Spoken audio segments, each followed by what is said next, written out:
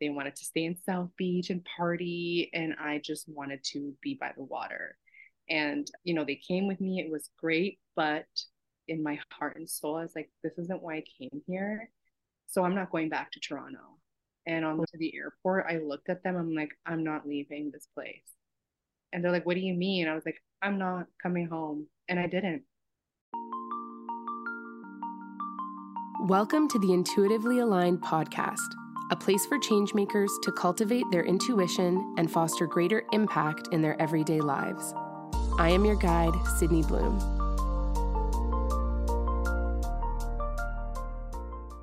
Welcome to today's episode with our guest, Massiell Arias. Massiell is the founder of Massiell's Natural Skincare and Aesthetics, a wellness and beauty brand that offers a unique and holistic approach to skincare. By offering specialized services and all-natural products, Massiell addresses and reduces issues surrounding the synthetic and chemical use of skincare products that ultimately damage our skin and the environment. Massiell is passionate about helping people and making the world a more beautiful place. She's a trained skincare specialist with knowledge of the holistic healing art known as Ayurveda. Her intuition, acute sense of purpose, and the love and passion she carries for others are all elements that she infuses into her remedies and treatments. Massiell is more than a skincare brand. She is a symbol of perseverance and hope. And we are lucky enough to have this incredible woman here today. We are going to hear about her journey as a change maker, leveraging her life experiences, moving through grief and into healing, as well as her intuition and soulful purpose.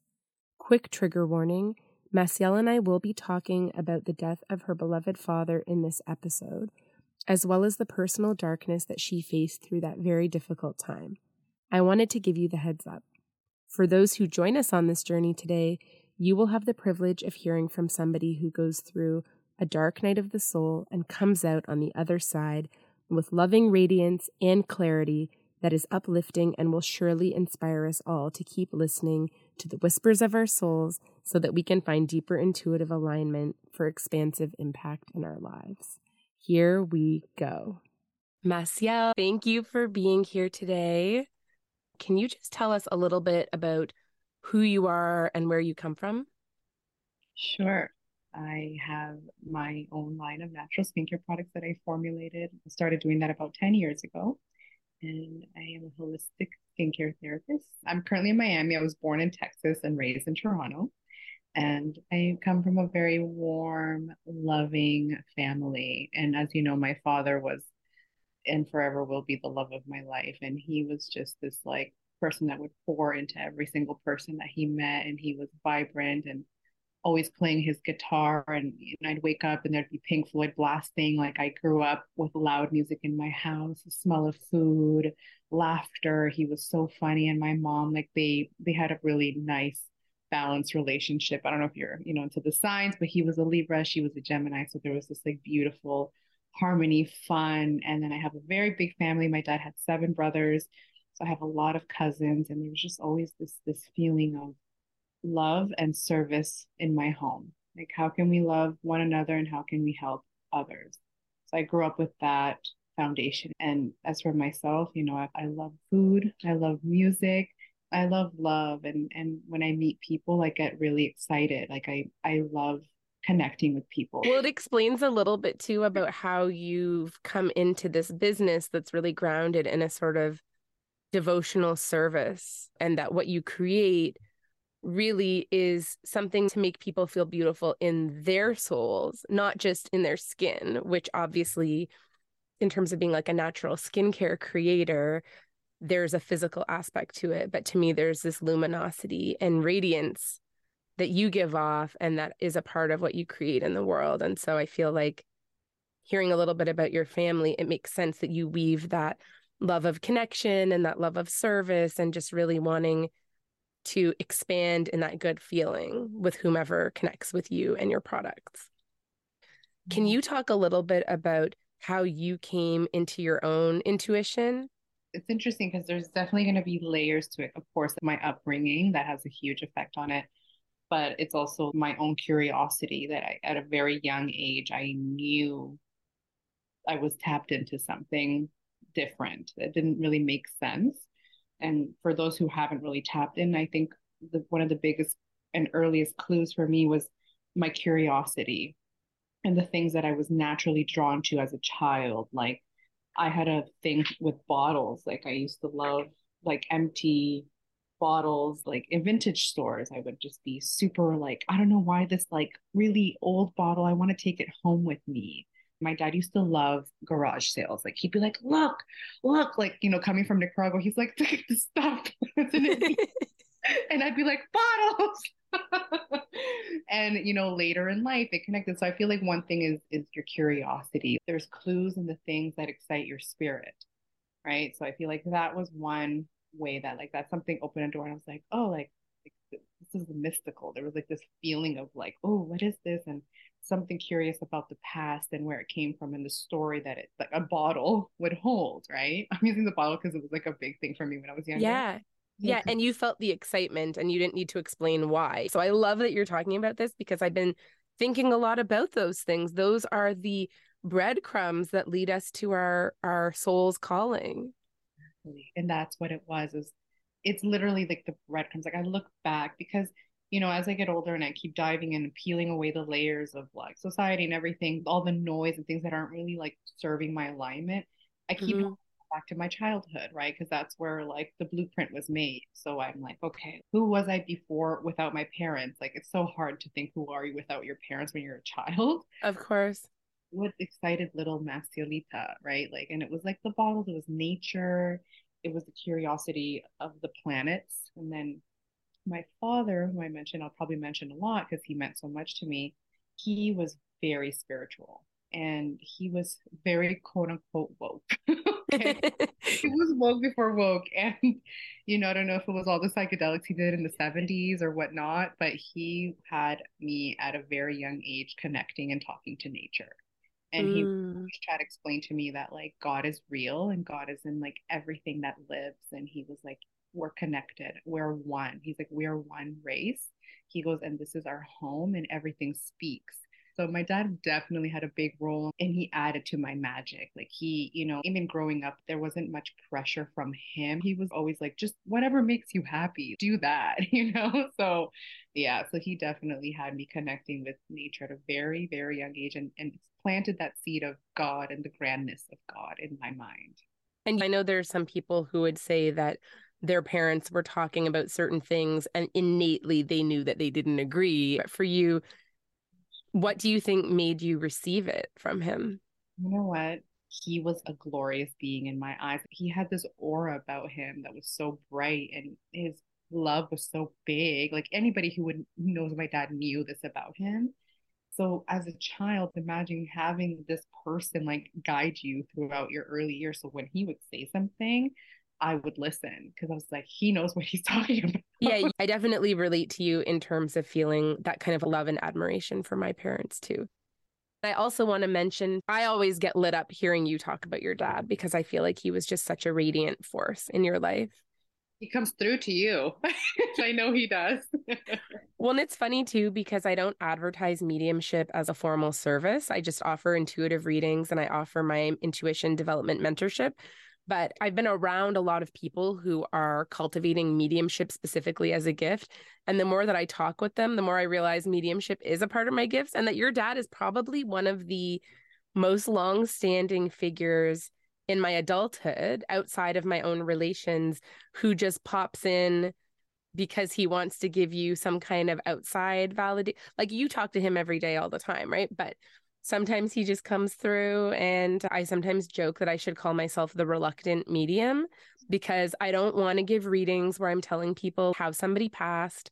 I only want one or two juicy nuggets that validate for my sitter that it really is you and that connects them to joy and that allows them to receive your message for them that uplifts them. That's it. So I feel like your dad is always coming through with the uplifting messages for you. Thank you. When you were a teenager and a young adult, did you still have that sense of spiritual connection? Or was there anything that happened in your young adulthood that set you on the path to create what you're creating or to tap into your intuition in a different way? Early teens, I grew more and more fascinated with transformational arts and helping people feel beautiful about themselves. And I chose beauty. I found that, I was very friendly in school and people would naturally befriend me. And my first thing was like, can I do your eyebrows? It's so silly. I was like 12, 13. And even in grade five, I have it at home. It's like a 5-year plan. They ask you, what do you think you're going to do? This But at was when you were in grade five. five, and You I have it. created a life plan. It was like an assignment, and she was like, "What do you see yourself doing?" And it was crazy, but I did what I ended up writing when I was in grade five. Oh my gosh, what did you write? I said I was going to be a beautician. I was like, I'm going to be a beautician. I'm going to travel the world, and I'm going to have my own business, and I'm going to help people. And yeah, I remember I used to go to this mall, and funny enough, Trade Secrets. You remember, like, Yes, yes. I would go in there, and I became friends with them. I was so young. I was like 11 years old. And I was like, one day I'm going to own a place like this. And she was just like, girl, like, whenever you're ready, you come work me. And funny, I did work there later on. All the little things that come together later in life, you look back and you're like, wow, that's crazy. But I think during like 12, 13, 14, it was like the feminine rising, the hormones are changing everything. So there was more of a focus on superficial beauty, right? And I would just look at the girls in my life, and I wanted everyone to feel beautiful. Like, Mm, and then high school was interesting because I was focusing on other things. However, I don't know if it's the sun sign Capricorn in me. I was still always thinking about what's the next step. Like, I can't wait for high school to be over. What am I going to do with my life? I wanted to get out of high school. Like, I was so over it. And I did a co op program at a hair salon. And that's how I met Catherine, whom we met through. Yeah. yes. So I was just like, I just need to get this over with. And every time I'd have those, I don't even know what they are called, like the counselor, where she helps you decide what you're going to do. Yeah, like a guidance counselor. Yes. And it was like I had to choose between, I either wanted to do like therapy, like cognitive behavioral therapy, or like beauty. I was Yes. like what I've already liked to do, so why not do it? I did a co-op, and I'm thinking I'm gonna go into hair and makeup. And then I met Catherine Pasek, owner of POA Studio, Divine Timing. She's an esthetician, but she also specializes in French clothing. Like, she imports, and she has a beautiful boutique. Everything is so beautifully curated, and it's a personal shopping experience. So meeting her was life changing for me because she became my mentor. And it was a co-op placement, but she was like trying to find a way that she can fit me in because she definitely needed an assistant. And I Right. became a personal assistant later on, but it all happened when she's like, are you comfortable doing hand massages? And I was like, of course. Like, sign me up. And one day I gave her a massage, and she was like, whoa, like, you have a very magic touch. Like, you need to do this for a living. And I was like, what? She's like, you need to do aesthetics. Like, you need to touch people. And I was like, funny you say that because I love touching people. And one thing led to another. Like, as soon as high school was done, she's like, so what about that program? Like, she pushed me into the aesthetics program. It was like a total encouragement. And I was like, I don't really know because there was no funding for it. It was not really in my budget. I was like, I'm not like everyone that I know gets some type of like school loan funding, and not this school. It was a private school. Right. Right. And actually, she helped me. She's like, I'm going to lend you money to pay for your first semester. Like, Wow. and she was just like, no, like, you need to do this. So it was like a full aesthetics program. So you learn body, face, and nails and waxing. And honestly, I just knew I didn't want anything to do with pedicures and manicures. I was like, this isn't for me. But the minute I would touch the clients' faces in the facial massage, I was like, I love this. Like, I wouldn't really follow the guidelines. And the teacher would always be like, what are you doing? I was like, this is my own massage. Like, I didn't realize what I was doing. It was like my own style of energy work. As someone who has had one of your facials, Mhm. literally sitting on Massiell's table, I could feel that she was receiving healing downloads for me. And I don't say that for many people. And I also don't work with many practitioners, but I will say it was a real privilege to be on your table that day. And I remember thinking she's going to be able to really help me because I had a lot of pain in my body at that time. It's my honor. Thank you. In the program, I took an Ayurvedic head massage course, an Ayurvedic facial, and I took nutrition in the skin and an aromatherapy program. So those four things are what then led to the next chapter of my life because I discovered Ayurveda and it changed my life. Can you talk about what Ayurveda is for anyone listening who doesn't know? Ayurveda originates from East India. It's an East Indian philosophy and way of life. And there's like their philosophy and the principles and what they believe in is, it just felt like the truth for me because everything is elemental. They pay attention to the elements on earth and how everything is in everyone. And even from the way you think to the way you're made, it's domination of certain elements, and the elements exist in the food and everything. You either have like more air, fire, water, earth. And it just, to me, I was like, wow, they should be teaching this in school. Like everyone should learn about this because it makes so much sense. So even though it was like Ayurveda for beauty, I went and I started exploring the Ayurvedic world and I bought all of these books and I was like, I want to be an Ayurvedic doctor. I was like super into it. And then I discovered aromatherapy and I was like, what? Aromatherapy, Ayurveda. And I felt like I had the tools to take over the world now. That's Yeah. amazing. Yeah, it was beautiful. I just find that there are these amazing tools that will just help you navigate life and healing. So I would look at people and I'd look at their skin. And I was like, this person's like has a lot of fire in their skin and it's probably in their digestion. So this gave birth to the curiosity of making natural products because I was like, Mm. wow, because it's internal. And if like, algae is going to help calm the redness, how can I make a mask for them with using some algae and some of this and some of that? So that's where it started. And then I did Ayurveda, aromatherapy, and my aromatherapy teacher, he taught Reiki on the side. He was a Reiki master, and I did Reiki level 1 with him. So this portal opened. And I was like, wow, I think I found it. I think I found my purpose in life. And then the nutrition for the skin teacher, I was blown away. She was like talking about oranges and acne and how like not all fruits are. And I was like, what? I was like, Wait, so she was saying oranges are not good if you have acne? talking about some like higher glycemic fruits and how there's just a world that we don't understand in the natural eating world and like it's all healing, but that we should be careful. Like, and she listed all these things, and I'll never forget the oranges and the acne. People have no idea what they're putting in their bodies, and I was just like, oh my god, this is such a Wow. big deal. So right after aesthetics, I started to work. I worked at a dermatologist's office. I was doing reception, and I was like, this isn't really my vibe. I didn't want to work at a spa. I had a lot of spa opportunities, but I saw like the robotic system of the spa world. It's like you have 1 hour, finish your client, you're on to the next, like no break, and there's no TLC for the clients. Like, how am I gonna like really like have that healing experience and then just kick them out and move and upsell them on like the most expensive package? Like there was no soul. If I'm going to touch anyone, I'd rather do it like in a place that they're going to feel all my love and it's not going to be rushed, and I don't care to sell them on any packages. I just want them to glow and feel amazing after. So I ended up working for Kiehl's. I know it's totally different, but still in the skincare world. I learned so much about skincare and ingredients working for Kiehl's, and I was super inspired because it was a family owned business for 3 generations.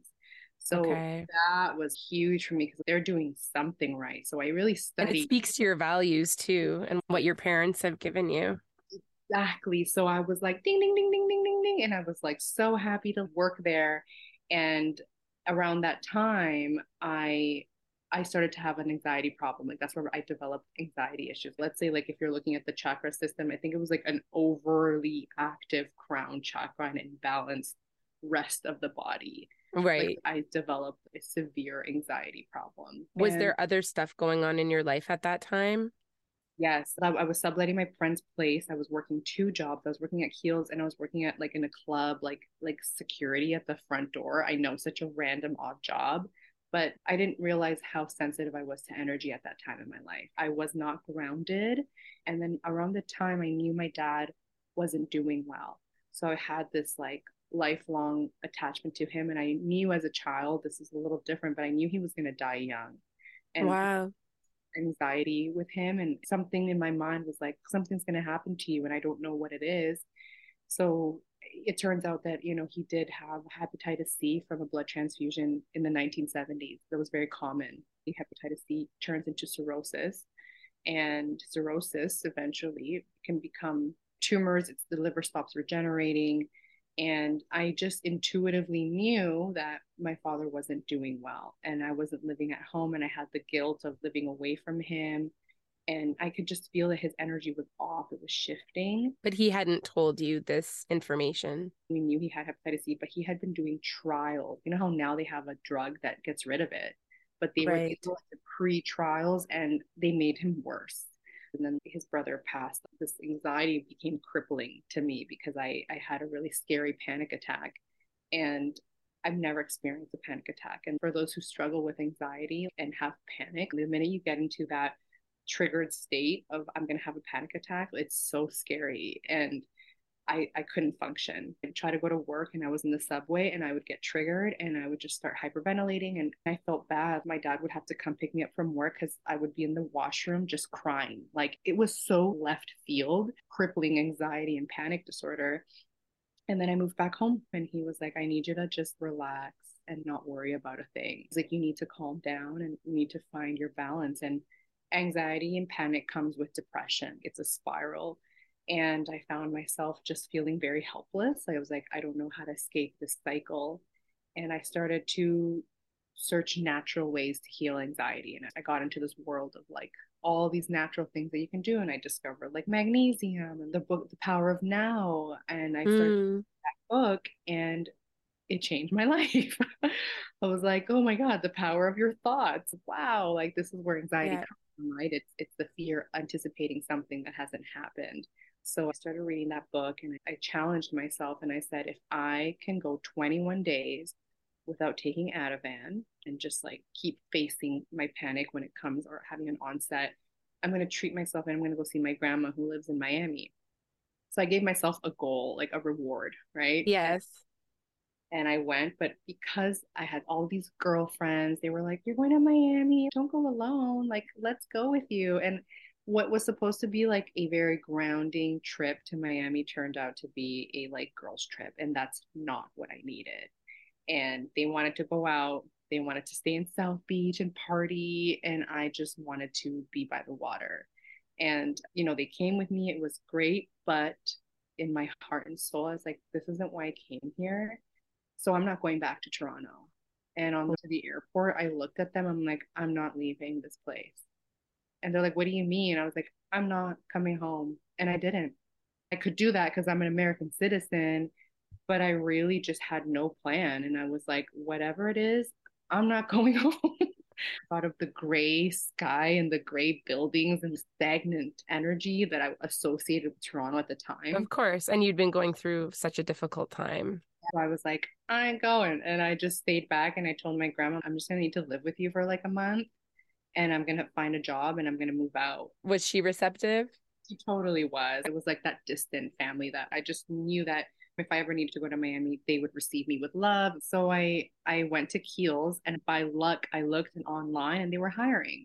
And I managed to switch positions. Like I went from Keels, Toronto to Keels in South Beach. Yeah. Wow. You'd taken a big risk because there was no guarantee that you would get your job in Toronto back if you didn't return or that you would get a job in Miami. No, I didn't know what. I miss that young Massiell. I mean, now I'm trying to tap into her more, but it's like she just went. She didn't care. She knew.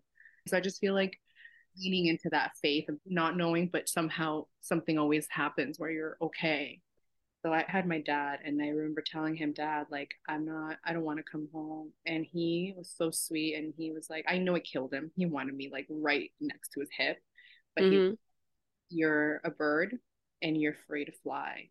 He goes, I want you to fly and spread your wings and fly. He goes, there's so much to see out there and there's so much to do. And he goes, Toronto and here will always be your nest. You can always fly home to your nest.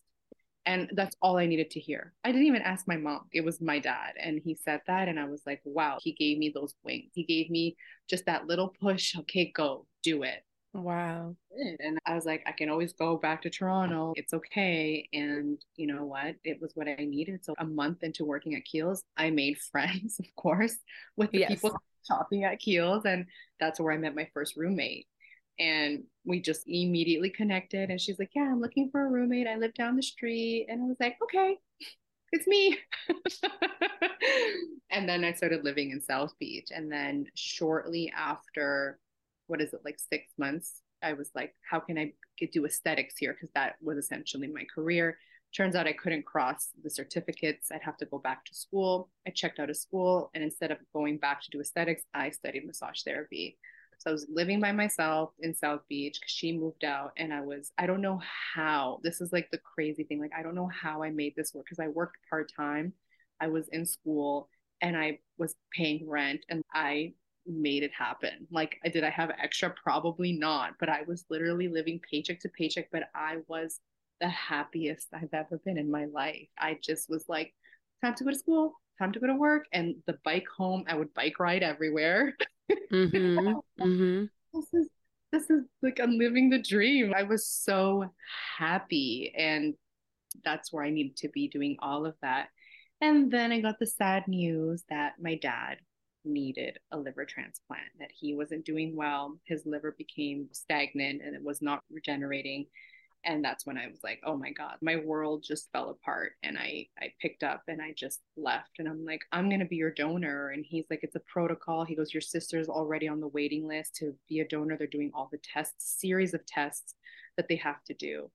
And I was like, no, I'm going to be your donor because you're the love of my life and we're one. And my liver is your liver. And he was like, okay, we'll see. And I landed, and my sister, she couldn't do the surgery because her platelet count was too high, which puts her at risk for blood clots. It's just really, really risky. So then I did the test, and he was getting worse like day by day.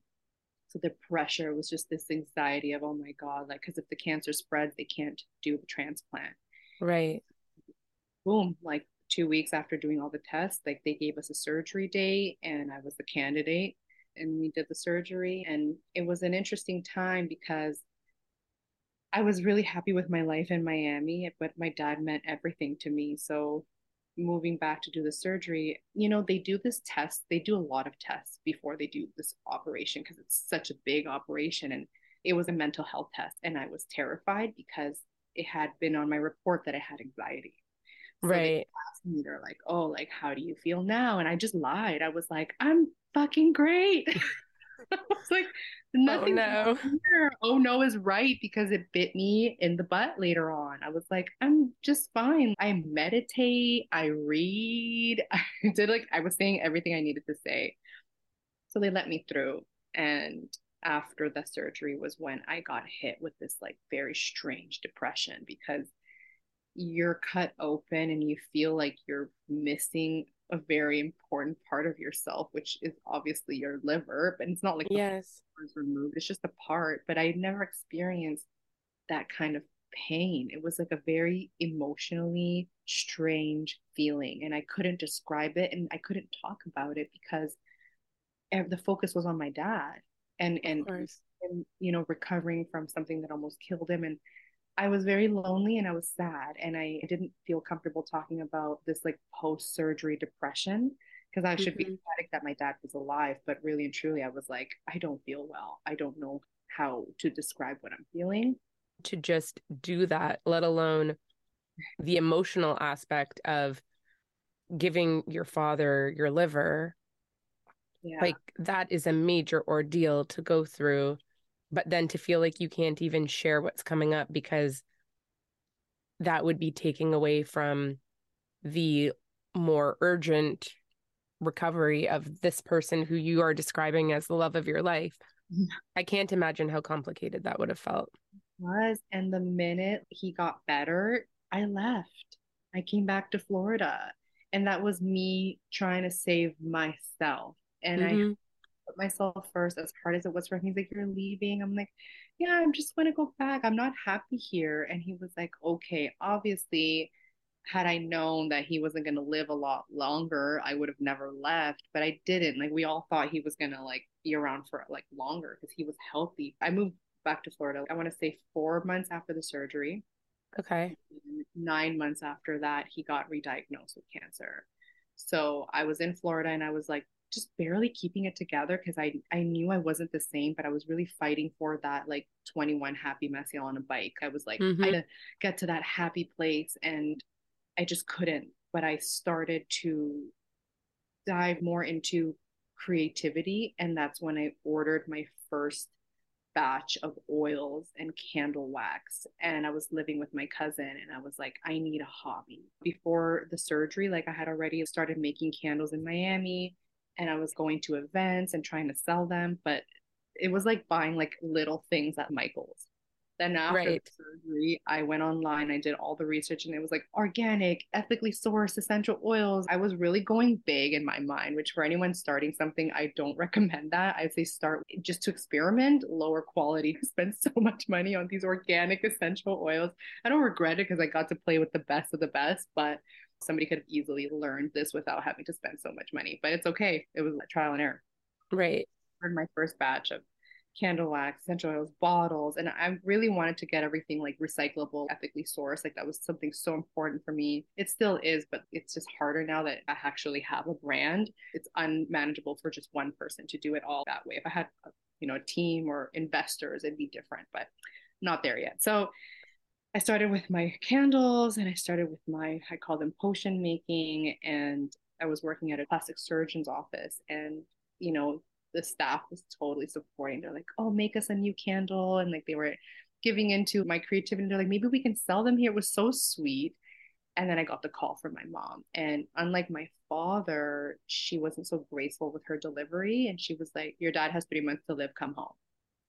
And I was like, Wow. excuse me. And like, I remember I fainted. I was at work and it was just the worst news that I could have possibly received. My body just shut down and I saw black sparks and I fainted. And I left the next day. I just told the surgeon, I was crying. I'm like, I have to go home. And it's so interesting because that he goes to me, but you already donated your liver. He's like, why are you like, and in my head, I'm like, what do you mean? My dad's dying. I gotta go home. And Yeah. he didn't want me to leave, obviously. But I went home and at this point I lost hope. I was like, what's gonna happen now? What else can I do? So Hmm.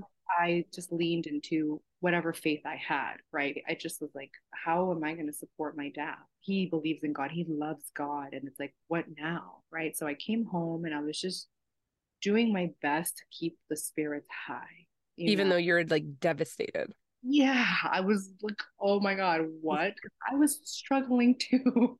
I So was then, going to say, because from what you were saying, that period in Miami between the liver surgery and receiving that diagnosis, from what I understood from what you were saying from that in between period, it's not like you ever got back to Massiell living her best life, riding a bike around Miami.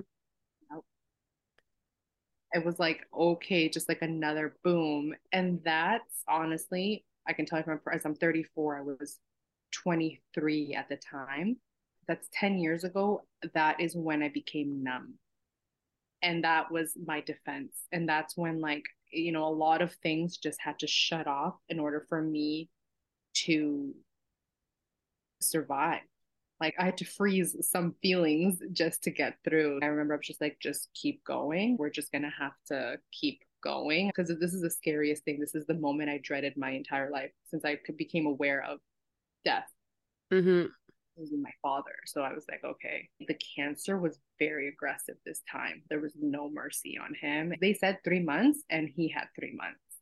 And Wow. he didn't want to do chemo. He tried everything naturally. He was seeing this naturopath, and like they tried everything. And at the end of it, like he just passed away at home. That's what he wanted. And I just was completely checked out. Like mentally, I was like, yeah, I don't know what or how I'm even gonna do this. It was not well. And the doctors were very concerned about me. I remember they would check in with my dad and then they would check in the palliative care. My mom was like, the doctors are really concerned about you.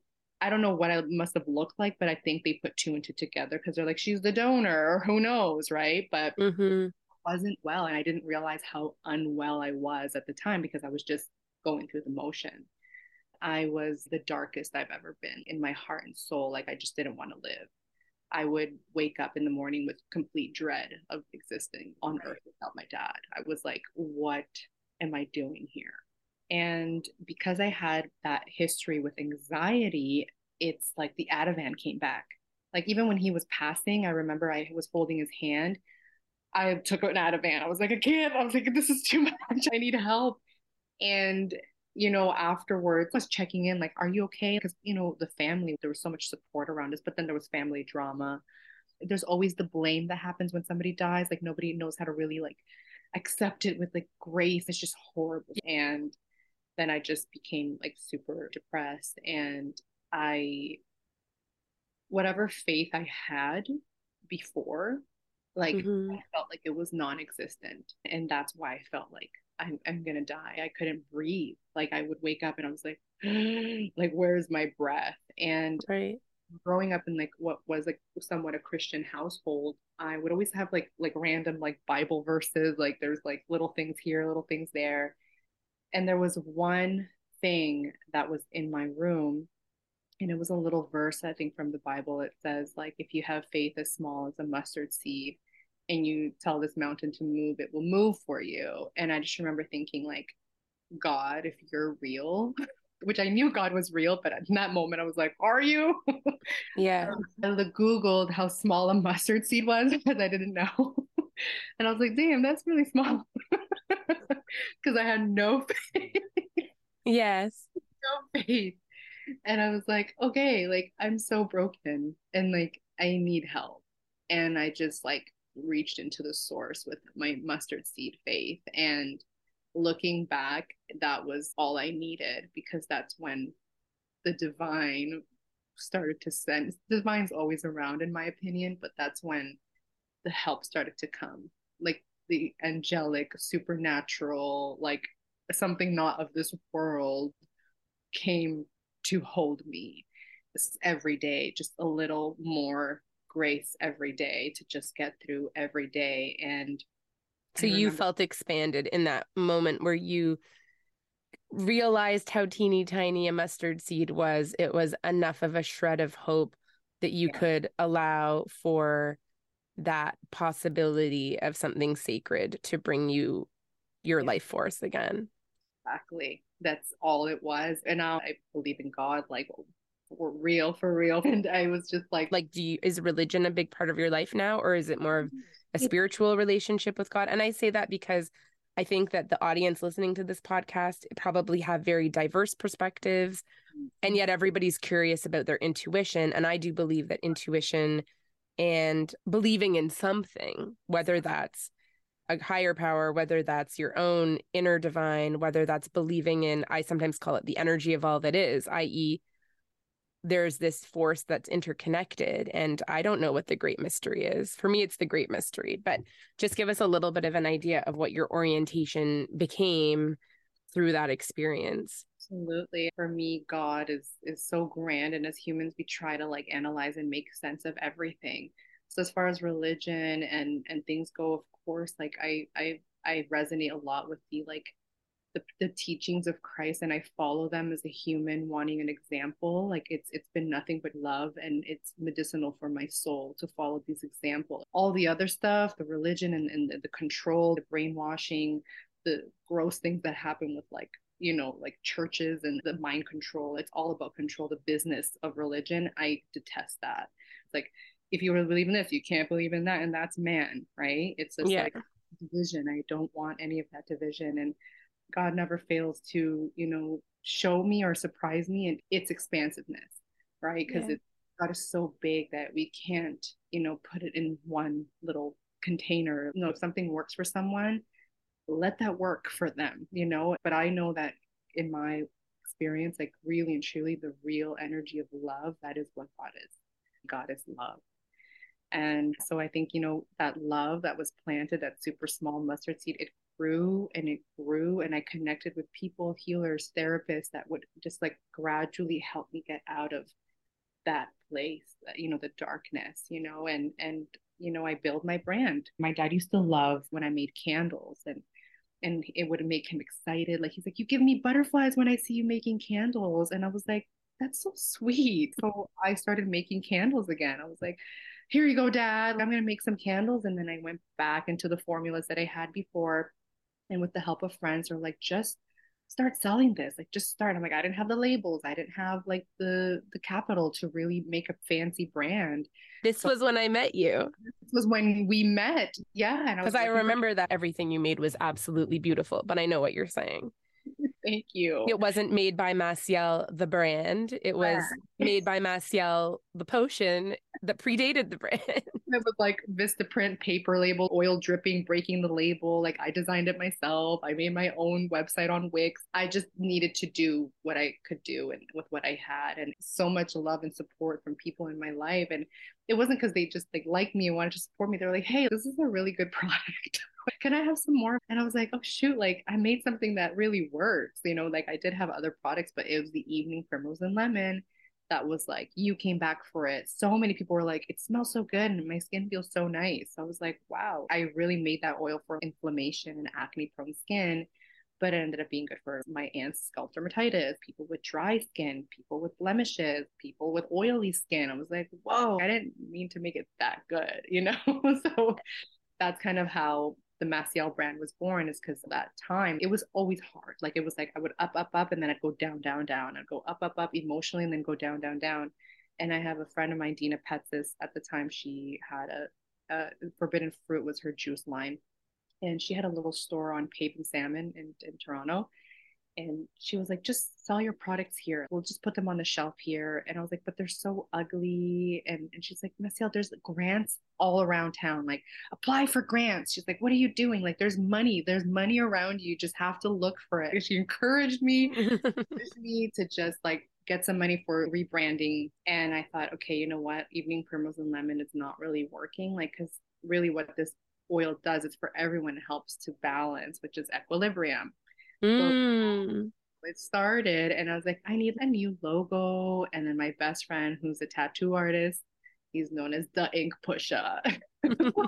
One, he created my logo for me, which is still what I have today. All these friends, this beautiful community is like all pieces of the brand, and that's why it means so much to me. So one thing led to another, and I think I did a facial on you once, and it was in Cabbage Town. Yes, I remember that. So like it wasn't not a lot of foot traffic, such a beautiful space, but it was just very quiet. So I knew I needed to find a place with more exposure. And I started working at the nail salon, and I wasn't really The under one thing that you stayed away from your entire career in yeah. aesthetics. Which is ironic, and I love it because it taught me so much about taking chances and not always doing things the way you think you should. And Mm. that is where I met one of my business partners. Now we have a storefront in Toronto. I met her days after starting there. She was like, I heard you do massages. And I was like, I do. And I gave her a massage and we became best friends. And she sent me all of her clients. 3 years later, the back of the salon became open. There was a bachelor suite and I turned it into a little shop. And then I moved. I was like, this is perfect. But it was like right as COVID hit. I just Okay. took a chance and I, painted it and I made it as beautiful as I could and I turned it into my little shop. Now, the interesting thing is that all this is happening, I got burnt out. Like Right. COVID came and my assistant, I had an assistant at the time, she couldn't come over to help me with anything. So it was just like all the orders were coming in. It was like a very beautiful time because I don't know where are these online sales just out of nowhere. Everyone was at home like panic shopping. And it was amazing, but oh my God, I couldn't get access to like the essential oils. Like they weren't shipping to anything less than $5,000. They were only selling to hand sanitizer companies in gallons. I was like, no labels, and everything was shut down. And I just started to create a line with what I had, and I called it my quarantine collection. And I made labels with label makers, and people bought it. I still can't believe that. This gives me chills just hearing it. Oh my gosh. I remember I was just like, okay, what do we have? And I've always had like experimental inventory. And I created a whole funny collection just for shits and giggles. And people were buying it. Like the items were selling out. Well, I remember going online during quarantine and trying to buy some things from you. I was just postpartum at the time and everything was sold out. It was beautiful, honestly. Like my best friend, she's like, I still can't believe you sold this stuff with the label. What a time to be alive. So that was beautiful. I'm thankful for all of the support and continuous support. It's beautiful. But again, the burnout happened. I think it was like 1 year into COVID, and I was like, I need out. I can't do this. I can't be here. I was losing it. Like I just surrendered and I was like, I'm an American citizen. I can go to the States and I can go and fly from here to, I was like finding ways to get out of the country. Greece opened its airports and I went to Greece. And then from Greece, I flew to Italy. And then like nobody's traveling during a pandemic except for me. And I was just like, I'm living my life. I need to live my life. I will say, as a new mom at that time during lockdown, feeling very isolated, many things on social media were very triggering. And I think it's very natural for people to feel a bit of longing for the life that they used to have, even in the deliciousness of being a new parent. And you were the one account where I could open up anything you were doing and I just got filled with love and joy. I felt like I could live vicariously. Your look changed, you were traveling, you were so joyful, you were in the water, like you were sharing so much of that. And personally, to me, it felt like such a gift because during that time, it wasn't you showing off. It wasn't you trying to, like we see in social media, so many people trying to almost create that thing in their audience where they want people to like wish they were them. I think you were so authentically seeking and finding joy and allowing yourself to just be and to expand. That feeling certainly emanated to me whenever I would look at where you were and what you were doing. But I'm curious if that was how you felt or if you had that intentionality when you did it. Totally. I was just like, guys, I'm here. And a lot of people are like, oh, aren't you scared? And I think it was like me saving myself. And I think for anyone who had that question or was afraid, I wanted to give them that inspiration. And I always have to take that leap. I have to. I can't wait on anyone because I've already been through so much shit. Like, I'm just going to go for it. Yeah, So, you're alive, right? So now you're an example of living. yeah. And it continues to be the theme because after I came back and they just kept locking us down, I was like, I've had enough. I'm just gonna take off and I'm in here in Florida now and like growing my business here slash back home. This is where I wanted to pick up that girl that I left, that 21-year-old girl. So this is where I'm at in my healing and my spiritual journey is and the unfrosting, I said like the minute like he got diagnosed again with cancer, I had to freeze. So the unfrosting phase is a very painful one. It's a very emotional one. It's very raw and I'm just managing to go through it. I had an epiphany and I was like, no, I'm cleaning house. Like these are Yeah. years of holding it in, of just autopilot survival mode. This isn't gonna go away in 1 year because the minute I moved to Florida, I started crying. It was like I was defrosting. It was just like Mm-hmm. layers and layers and layers and still having to run a business, right? So it's like, Yeah. okay, how do I keep the magic alive in my business while I'm grieving so much? It works together because it's products that are made with love, services that are made with love, intention, and healing. And here we are.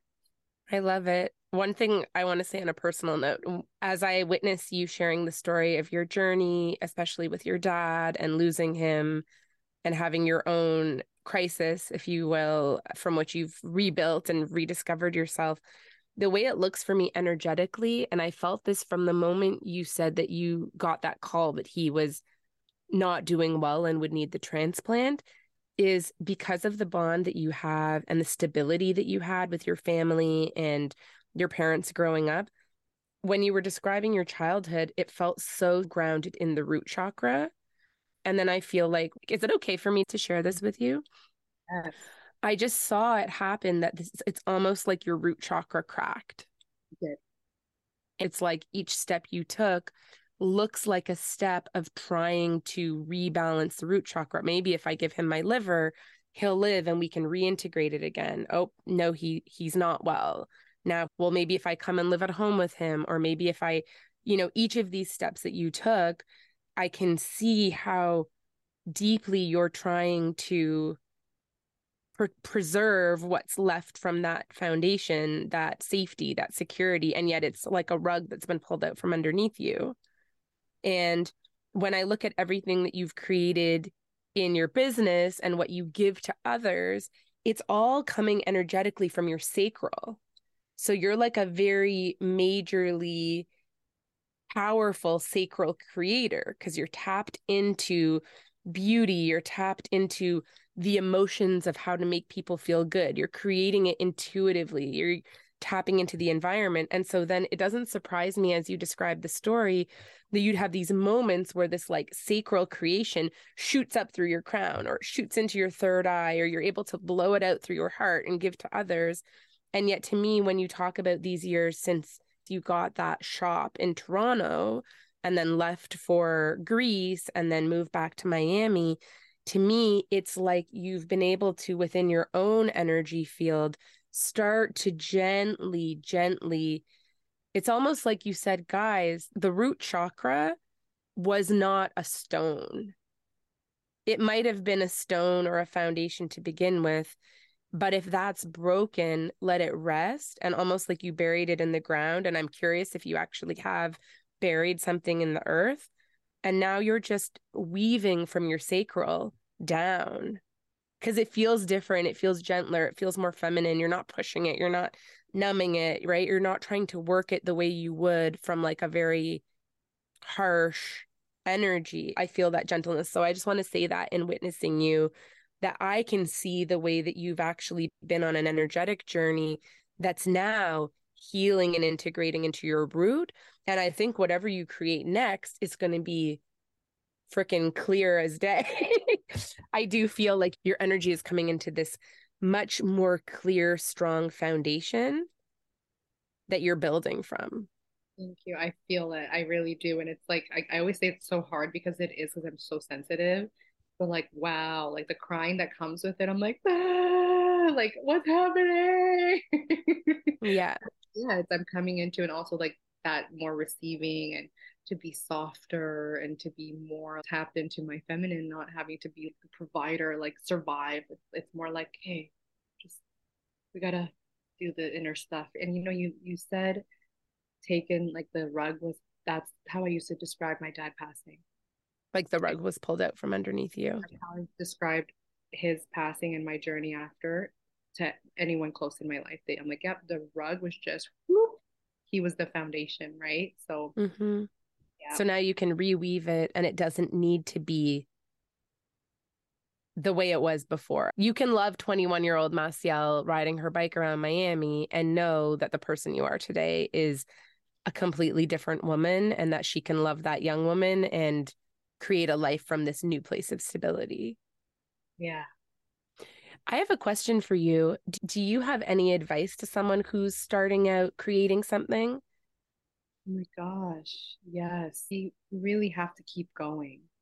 Like, and it's about consistency and just not give up. Like, even if nobody's buying, you have to really have your why. Like, why am I doing this? A strong why so that it can keep you, because you need that resiliency, because you're going to want to give up many times, many times. Even now, I've been doing this for 10 years. I have moments where I'm like, it's a lot. But then I just think of the community that I've built, the people, and it doesn't have to be hundreds of people. It can be just one person that, Mm-hmm. like, number one fan. Just do it for them, because that energy of love, it's contagious. So just like bringing back your why, and it's a currency, right? So the minute you get out of the fear and the doubt and you're like, okay, this is my why, it opens doors for more.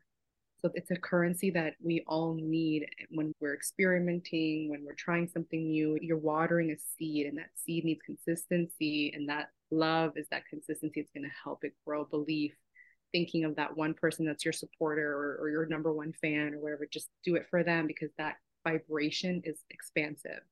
And that's what helped me every time I wanted to give up. I just go back to, okay, my dad would be happy, and my dad's not even on this realm anymore, and I can feel him just like cheering me on. I love that. Thank you for sharing that. If there's somebody listening who maybe is feeling like they're at their limit, that they're in a difficult time and they don't see a way out, is there anything that you would say to them to give them hope from the place that you're in now, knowing what it's like to suffer in all the ways that you have? Yeah, it doesn't last. It doesn't last, and it's needed. Roots need to be planted in the darkness. This very dark and heavy time, it's where everything grows from. So it's very necessary. And you are, it's like they said, you're not buried, you're being planted. That Mm, over and over has resonated with me, because every time I look back, I think, oh my God, I needed that time. like that's where you grow, right? So it's necessary, but you know, lean on family, friends, support. Don't isolate yourself too much. I would just say try to connect, or even if it's just like a group or workshop or the community is very important for this time because it can be a slippery slope and you can get stuck, right? So I feel like always having something you reach out to or some type of community that is around you as much as you can. Like I know it's really hard to force yourself out when you're in that place. It's like you don't want to talk. Mm-hmm. But I think just remembering, hey, I need to go for a walk. I need to push myself for this walk. And the little walk is going to do so much to be in that either community or outdoor place where you need to moving movement and community is going to help you progress and keep going. I think that's very powerful advice. One last thing before we wrap up. Can you talk a little bit about how you know that you are connected to your intuition and how you recognize it and the way that that's shown up in the impact that you create through your business and in the world? Yeah, there's a term I like to use. It's like a God wink. It's confirmation, right? You will get confirmation. Sometimes they come in dreams, or you'll see something in a dream, and then it'll happen to you the next day. You're like, oh, I dreamt about this last night. That's interesting. That kind of grows this deeper, more expansive place that maybe you're not always connected to it like day to day. There's a pattern. If you learn to trust a feeling that's not so much a mind derived feeling, but something that's just unspeakable. It's really, you're just like, oh, it's like a feeling without a thought. That is Yes. that is the intuition. And I feel that a lot with my clients. Like when they walk in, I know what they're going through and I'm not judging. It's just like there's a current, there's a vibration around them. And it's just like there's no judgment. So it's like the messages can come through clearer. And I'm like, oh, like they're sad today or their body language and all those things. But intuitively, it's Mm-hmm. okay, she probably would really like a shoulder squeeze today or something, or like, have you had enough water? I think the non-judgment is a big thing because our minds can really like confuse us sometimes. So Mm-hmm. Mm-hmm. it really comes from a place of peace. There's just this peace, and that's where the messages come through. And then um I think when creating, if you think it and then someone says it again, it's like, okay, listen to that. There's patterns, synchronicities, there's dreams, and then there's the no judgment. I think the no judgment is a big one because being so intuitive my whole life, when I get into my spirals, I doubt my own magic. And I'm like, am I overthinking it? Or I become my worst enemy. So I feel like the no judgment and just surrendering, like, okay, like I'm not trying to control this because that's the ego, right? You have to Yeah, just kind of like, if it is, it is. And I'll be happy either way, you know? Yeah. I love that. And I think that that's really helpful. You know, as I work with people who are cultivating their intuition, what I hear is that people often have a kind of preconceived notion of what they think their intuition should be because they've heard of some famous psychic who has clairvoyance and sees visions, and then they don't see visions. So they think, well, then I guess I don't have any intuitive knowing. I love hearing the way you describe how you know, because what I recognize in what you're saying, and as we hear you talk about your gifts, you have what I think of as really strong clairsentience. You feel a sense of peace. You feel a sense of what may be needed or going on in someone's body, or what you want to create that could then be an anointment or a remedy for someone else's skin. And so I think it's such a powerful reminder also that intuitive knowing isn't just that sensing, it's also coming through in what you're creating and what that's nourishing in others. Absolutely. I'm so, so grateful for this conversation today, Massiell. And I really truly appreciate how open and vulnerable you've been, and that you shared so deeply from your story, and especially your eternal relationship with your dad, who I know is around, and just holding you in his loving energy and shining that sunshine for everyone. And I really do believe that it's through sharing these stories, not just all of your successes and how inspiring it is that you are a businesswoman, nourishing people through your beautiful products and through your services in both Toronto and Miami, but also that you are someone who suffered a major loss, that you've been through a dark night of the soul, worse than what many people could imagine. And yet here you are shining and sharing your beauty and your spirit with us. And that just means the world to me. So I'm really grateful that you would come on here today. And I also want to mention for anyone listening too that we will include in the show notes links to Massiell's business and anything that Massiell mentioned that you want to go check out. We will put those links in, including that delicious equilibrium oil. Oh my God, I'm so honored. Thank you. It's been my pleasure. Thank you. To our audience, I want to say thank you so much for listening to today's episode. I hope you enjoyed. If you like what you're listening to, please subscribe, share, or click the notification button on your podcast platform. For those listening on Apple Podcasts, I would be so grateful for a 5-star rating and a written review. This will also make it easier for other listeners to find the show. If you want to connect with me more, please join me on Substack. I will be posting longer form written pieces about my intuitive changemaker journey, as well as bonus audio content and having online discussions with the intuitively aligned podcast community. You can also find me in the Third Eye Library on Mighty Networks, through Instagram at Sydney Rebeck. Yes, that's Sydney Rebeck without an A on the end, or through my website, www.sydneybloom.com. I also want to give a shout out to our podcast producer, Wilson Lynn. And I want to thank you again for joining me on this journey. I can't wait for you to hear the next episode.